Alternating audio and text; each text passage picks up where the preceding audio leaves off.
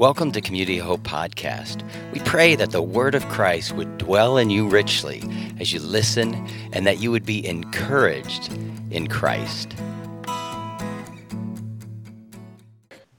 Well, good morning. We are continuing our sermon series that we call Jesus' Last Words. These are the words that he spoke from the cross, knowing that his time before his death and resurrection was short. And I wanted to start off with this. I just read this book called The Awakened Brain by Lisa Miller. She has been working for years in a psychiatric hospital in New York City in a Jewish neighborhood. She herself is just like nominally Jewish. And she said they were having one of these typical unfruitful group sessions with a lot of patients and stuff. This was in October. And all of a sudden, this one patient said, "What are we going to do for Yom Kippur?" Now, if you know what Yom Kippur is, it's like really the holiest day on the Jewish calendar. It's a Day of Atonement, right? It's mentioned prominently in the Bible, in the Old Testament. And the guy who was in charge of the meeting, the psychiatrist in charge, he goes, we're not doing anything. And she thought about that later, and she thought, why don't we do something? So she made it an offer. She said, we're going to have a Yom Kippur celebration for anybody who wants to come. It'll be in the kitchen of the hospital here. And just show up if you want. And there were 4 people who showed up. And she was kind of surprised at these people. One of them was a guy who was used to just barricading himself in his room all the time, just refused to say anything. But she noticed that at this like little thing that they had, it was like people just came alive. It was just like, wow, this really surprised her. Even the guy who barricaded himself in his room talked about forgiveness of sins, which is what the day is about, and how God forgives sins. And she thought, well, this is just a temporary thing here, but in the days to come, it had some results. And she started thinking, I wonder if we're missing something here in our profession, And she started to realize that spiritual connection brings life. And she began to do a lot of research on this, in spite of the fact there was a lot of resistance in her profession over the years, and that's what resulted in this book. But anyway, I was thinking about that in connection with what was happening to Jesus on the cross, because spiritual connection brings life, but what was happening with Jesus was the opposite. He was losing spiritual connection, and that literally killed him. And I want to just point to this word that Jesus spoke. It's like about the 4th word. And he said things in this word that he had never said before. And they're significant. So it says in the account in Matthew, at noon, darkness fell across the whole land until 3 o'clock. At about 3 o'clock, Jesus called out with a loud voice, Eli, Eli, lema sabachthani, which means, my God, why have you abandoned me? That is like a remarkable statement if you've read through the Gospels, because first of all, that's the only time that Jesus is recorded as calling his Father God. He goes, my God, my God. Up to this time, every single time when he's talking to the Father, he's going, Father. Or he's even using Abba, which is a form of endearment, like dad or daddy. It's been all close. It's all personal. All of a sudden, it's like there seems to be a really different form of address. And I think it's pretty clear that there's like a loss of connection, a loss of personal connection. It would be like, Gary'd come into church and I would go like, hey, shorts wearer in the winter guy, No, that's Gary, Or I would just go, hi, anesthetist, but that's John. And it's like, or you'd go up to your mother and you'd say, oh, good morning, female parent. There's a coldness to that, right? There's just like a loss of personal connection right there. It says in Romans 8, verses 15 to 16, that personal connection that Jesus had with the Father, that's what we have because of what he did. So it says in verse 15, is talking to believers, right? It says, you have not received a spirit that makes you fearful slaves. Instead, you received God's Spirit when he adopted you as his own children. Now we call him Abba, Father. For his Spirit joins with our spirit to affirm that we are God's children. And when we come to know the Lord, we begin to see that our way of addressing him and thinking about him changes, doesn't it? It gets more personal. We start thinking of him as Father. When Jesus talked about, okay, when you pray, like when we prayed the Lord's Prayer there, that's Jesus' prayer, right? He says, pray Father. You know, pray to our Father. It's a personal kind of thing, a personal connection. I read this story in the news about a guy who was out in Rocky Mountain National Park, and he decided to climb Mount Elbert. It's the second highest peak in the continental United States, over 14,000 feet. I don't know if any of you know Warren from Saturday Night, but he actually told me after the service last night that he and his son climbed this peak. He said it almost killed him, you know. It was like, he said his heart was thumping out of his chest for that last half hour as he got to the top of that thing. But there was this guy, and this guy decided what he was going to do was do about a 7-hour round trip, right? So he leaves early in the morning, like 8 o'clock, and he doesn't come back. And by, you know, it's like, finally they get to, it was like about 8 o'clock at night. He's been gone like about 12 hours. His friends start to get really worried, so they call park officials. The park officials do this search for him till 3 a.m. Now, they knew he had a phone, right, this guy who was lost. So they're calling on the phone, but there's no answer. They suspended the search at 3 a.m., and at 8 a.m. the next morning, the guy got back to his car. He found his way, got back there. And the park officials said, hey, we were looking for you all night, and we were calling your phone. Did it die? And the guy goes, no. He said, it just was a number that I didn't recognize, so I didn't pick up. True story. You know, isn't that kind of a picture of the way it is sometimes with God? It's kind of like God is calling us, and he's calling us. And don't you know people whose lives are just messed up, and they're hurting so badly? I know people like this. And everything has gone wrong, and you point them to the Lord, and they go, just, you know, you need to call on the Lord. Just, that's your answer. Jesus can help you in the situation. You're like, I don't know, I've gone too far, and I don't know if that would, you know, and here they're just not picking up.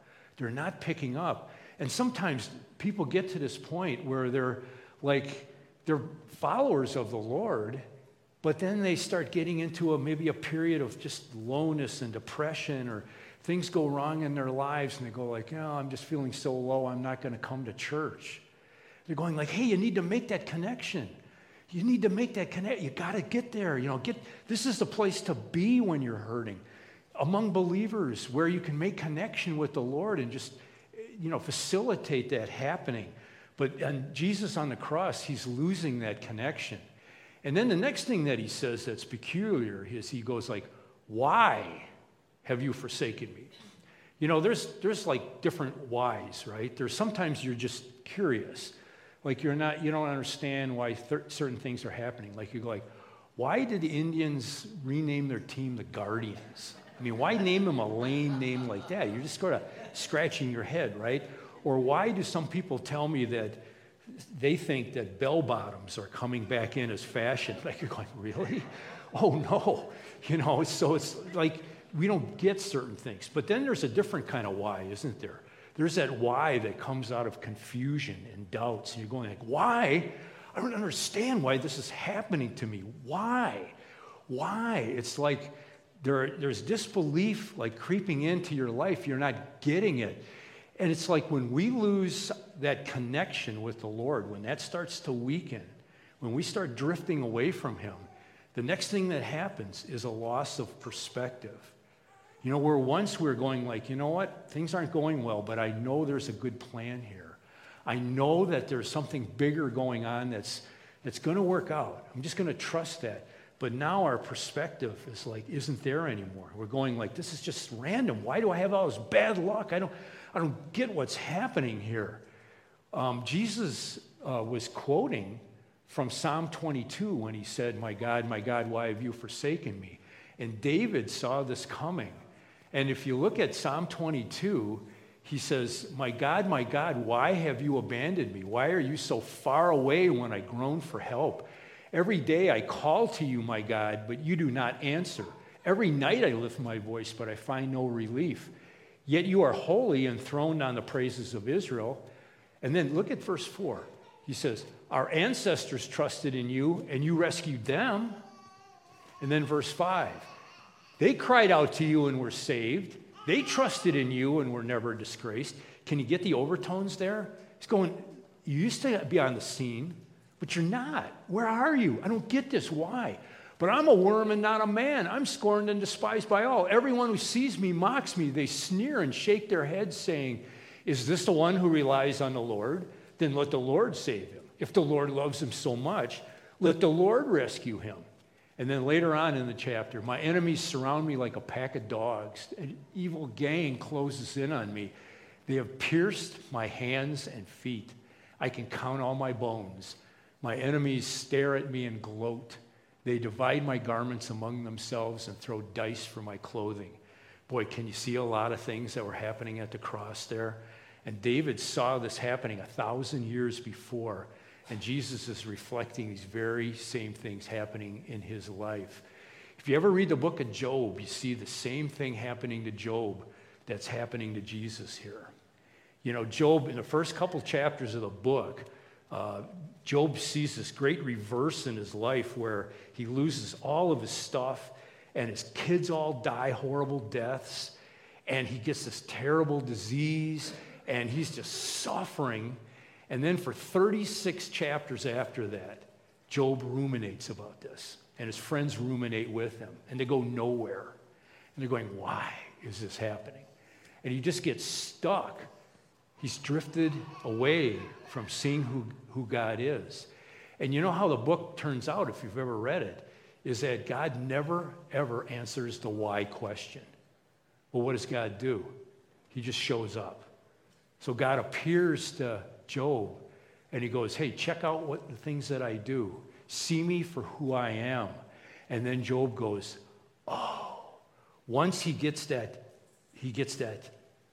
connection back, the perspective starts to form again, and he sees things the way they really are. Peter Kreeft says this in The Case for Faith when he's talking about suffering. And he says, as we look at human relationships, we see that lovers don't want explanations. They want presence. And just to know that God is there again, that's enough to give us that perspective. I hear people say this. They go like, you know, when I get to heaven, I'm going to ask God, why did that happen? I guarantee you can bet the ranch on this, you will not do that. You're not going to ask that, because when you and I get to heaven and we see the Lord, we're going to be so overwhelmed with his beauty and his love. We're just going to go like, wow. And as we see him, all of a sudden, everything is going to fit into perspective, and all those why questions are just going to disappear. It's like we'll go like, yeah, it was good. He knew what he was doing. Man, this guy's good, you know. We've got that perspective there. And then he says, why have you forsaken me? I've been forsaken. I'm all alone. And that's depression, isn't it? That's despair. And there's a taste of hell in that. I read this in a book review by Jonathan Leaf. And I think he says it really well. He says, if you have ever been through a bout with depression, you undoubtedly know it unites sadness with meaninglessness. The blank emptiness of the surrounding space deprives the experience of suffering of a feeling of connectedness or purpose.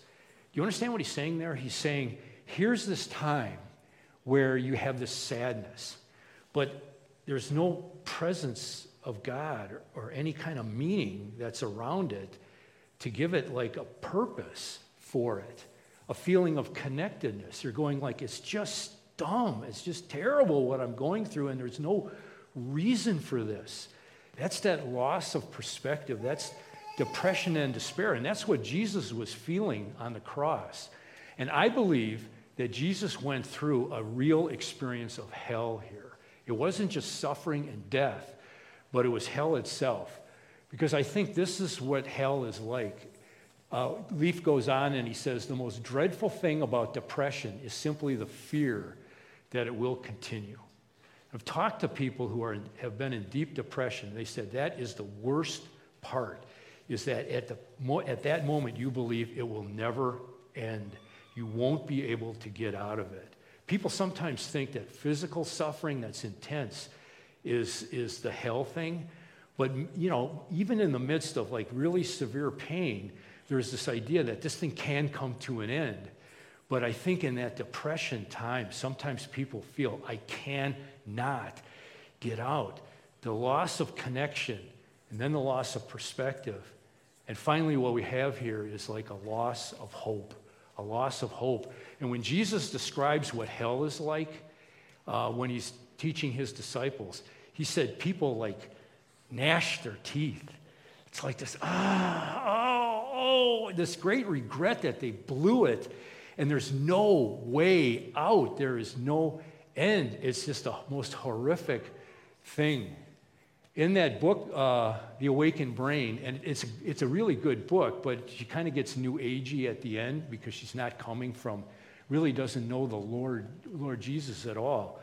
But she says in here, and I thought this was good because she did all this research that, over 10 years, just to show, because she was going like, look, what we're doing, the medication we're doing and the counseling we're doing isn't getting it done.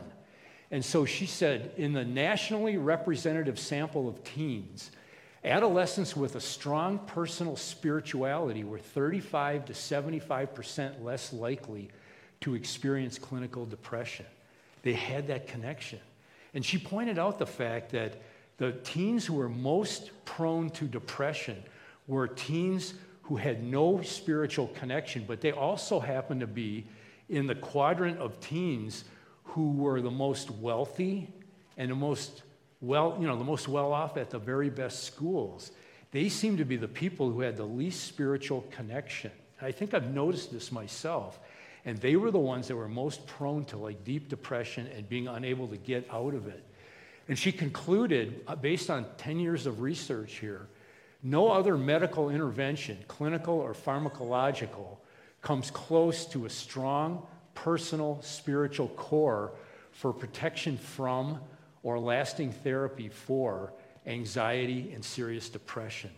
It's the connection with God, and then the regaining of perspective, and finally that hope can be dealt with, something can be done. I put this picture of this guy up here. His name is James Fetter, and he was born blind. And he was a guy who was just suffering from a deep, deep depression, a feeling of worthlessness in his life, that his life was not worth living. And he had been born blind, okay? And he said this, my parents were and are pro-choice, as I was until about 6 years ago. And when, as a teenager, I asked my mother whether she would have had an abortion if she had known of my blindness before my birth, she told me that she didn't know. And he said that kind of triggered in him this idea that he needed to prove the worthiness of his existence. And the more striving that he would do, the more walls he hit. He just never could feel that he was good enough to be worthy of life. That's that kind of thing that Jesus was going through at that time. I am unworthy. He's taking on all this sin, and he's just feeling like, I can't be good enough. There is no hope. Now, the question is, how did Jesus get himself into this situation? I mean, here's the Son of God. Here's the one who's got all the answers. He's never even committed a sin. What's the deal? How did he get himself into this predicament? And I think, if you look at popular opinion, the attitude of the people around there was, he's got it coming. He deserves it. Like it says when it goes on from the story, some of the bystanders misunderstood and thought he was calling for the prophet Elijah. One of them ran and filled a sponge with sour wine, holding it up to him on a reed stick so he could drink. But the rest said, wait, let's see whether Elijah comes to save him. They're going, this guy needs salvation, Let's see if he gets a supernatural visitation, ultimately. In Isaiah 53, it reflects this. He says he was talking about Jesus, looking ahead to him. He was despised and rejected, a man of sorrows and acquainted with deepest grief. We turned our backs on him and looked the other way. He was despised and we did not care. Yet it was our weaknesses he carried. It was our sorrows that weighed him down. And we thought his troubles were a punishment from God, a punishment for his own sin. It just seemed that that was the case. I don't know if any of you ever saw this movie called Unforgiven, Clint Eastwood classic. It's kind of a dark movie. But Clint Eastwood plays this aged gunfighter he's had this past that he really regrets, but he's short of money. So he takes on a job to kill a couple of guys who are really bad guys. And he's joined up in this thing with a guy sitting under the tree who's this young punk who thinks he's all tough, and he brags all the time about how great he is. Well, they end up in the showdown with these guys, and they kill a couple of guys. And then they have to face the aftermath of what they have done. And I wanted to play you a 51-second clip here from the movie that I thought was the most memorable part of the film. So let's see if we can get this going. It don't seem real. I ain't gonna never breathe again, ever. How he's dead. And the other one, too. All on account of pulling a trigger. And killing a man. Would take away all he's got and all he's ever gonna have. Yeah. Well, I guess they had it coming.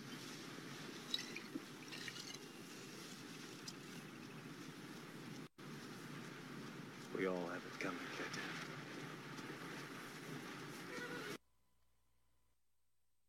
Kid's trying to console himself, and he goes, well, I guess he had it coming. And then Clint Eastwood, who's been around the block much more, he says, we all got it coming, kid. Isn't that the truth? I got it coming. You got it coming. None of us really measure up here. We can't just point fingers at anybody else. Alexander Solzhenitsyn in the Gulag Archipelago he says, if only it were all so simple, if only there were evil people somewhere insidiously committing evil deeds, and it were necessary only to separate them from the rest of us and destroy them. But the line dividing good and evil cuts through the heart of every human being, and who is willing to destroy a piece of his own heart? He's saying if we can only, it was only so simple as we could go like, yeah, those dirty racists, those white supremacists, those evil Nazis, whoever the villains are in the piece. If we could just get rid of them, we'd have a better society. But we got to understand that deep down inside of us, there's this evil that's there, and we don't really, in our heart of hearts, we're not really trying that hard to cut it out. It's like that old Pogo saying, right, from the old comic strips that I read when I was young. We have met the enemy, and he is us. It reminded me of the new Teslas that have the full self-driving component to them. And you can actually choose one of 3 settings for your self-driving. You can choose chill, which is where you are keeping a safe distance behind everybody. You're not switching a lot of lanes, right? You're stopping at all the stop signs. Or you could choose average, or you could choose assertive. With assertive, it says you follow close behind people, you weave a lot of lanes, it says that you do rolling stops, and it says you also refuse to leave the passing lane. I mean, it's basically you can choose to drive like a jerk. Isn't that awesome? I mean, it's just like, but isn't this the way we are as humans? We're kind of going like, yeah, if we could choose evil, maybe we would choose it. And we all got it coming. And we got to realize he was crushed, or typo there, eh? He was crushed for our sins. And it says, but he was pierced for our rebellion, crushed for our sins. He was beaten so we could be made whole. He was whipped so we could be healed. All of us, like sheep, have strayed away. We've left God's paths to follow our own. Yet the Lord laid on him the sins of us all. We all had it coming, but Jesus voluntarily absorbed all our punishment, suffering, death, and hell itself. And he absorbed that loss of connection which led to that loss of perspective, which led to that loss of hope, and he suffered it all on our behalf. Just amazing when he had no reason to do that except for love for us. Now, one more thing I wanted to mention here is that in this story, if you look close enough, there's faith in the face of despair. And if you go back to that Psalm 22, that Jesus is actually he's quoting from it at this point. If you read far enough in the chapter, you begin to realize that this was an act of faith to quote that chapter, because when you get toward the end, in verse 23, it switches and it says, "Praise the Lord, all you who fear him. Honor him, all you descendants of Jacob. Show him reverence, all you descendants of Israel. For he has not ignored or belittled the suffering of the needy. He has not turned his back on them, but has listened to their cries for help." Just listen to this. It's like in our lives, I think we do have these periods of time where we go through a kind of a loss of connection. We start wandering maybe away from the Lord, or circumstances in our lives tend to overwhelm us, and we start to lose perspective, and the whys start hitting us, right? They start coming, and sometimes we feel that, oh man, there's just no hope in my situation. And I feel like this is one thing that the story shows us, and these things that Jesus said and reflected say. If we use anxiety and depression as an opportunity to seek spiritual help, instead of just dealing with its symptoms, instead of trying to dull the feelings in the various ways that our culture suggests doing it, it can be a powerful catalyst for good in our lives. And I've seen that again and again when people get into this situation and they begin to say, you know what, I'm going to start looking for the real answers here. They begin to start looking toward the Lord. And when we start calling on the name of Jesus, things start to happen. The Bible says that everyone who calls on the name of the Lord will be saved. And it says, when you know Jesus, you know the truth, and the truth will set you free. That perspective will come. And the Lord is going he's waiting for us. He's calling out to us, and he's saying, answer, pick up. It's going to be, I can bring good even out of this in your life. That James Fetter that I mentioned before became a believer. He became a follower of Jesus in the midst of his despair. And he said this, "I have discovered that my worth is not dependent on my productive capabilities, my intellectual abilities, or the functioning of my sensory organs. My existence has already been justified by the ultimate sacrifice Christ made for all of us on Calvary." Let's pray. Father, as we come to you this morning, we want to thank you for the fact that you are our good, good Father, and we are your children, and that's the truth. Lord, that you've got it. You've got us in this family. And Lord Jesus, we cannot thank you enough for shouldering that burden of all of all the sin and all of the waywardness that's deep in our hearts, and taking all the blame for us, going through what we never could have survived going through. Thank you so much, Lord. Thank you for thinking of us, for caring for us, for putting in the phone calls to our souls.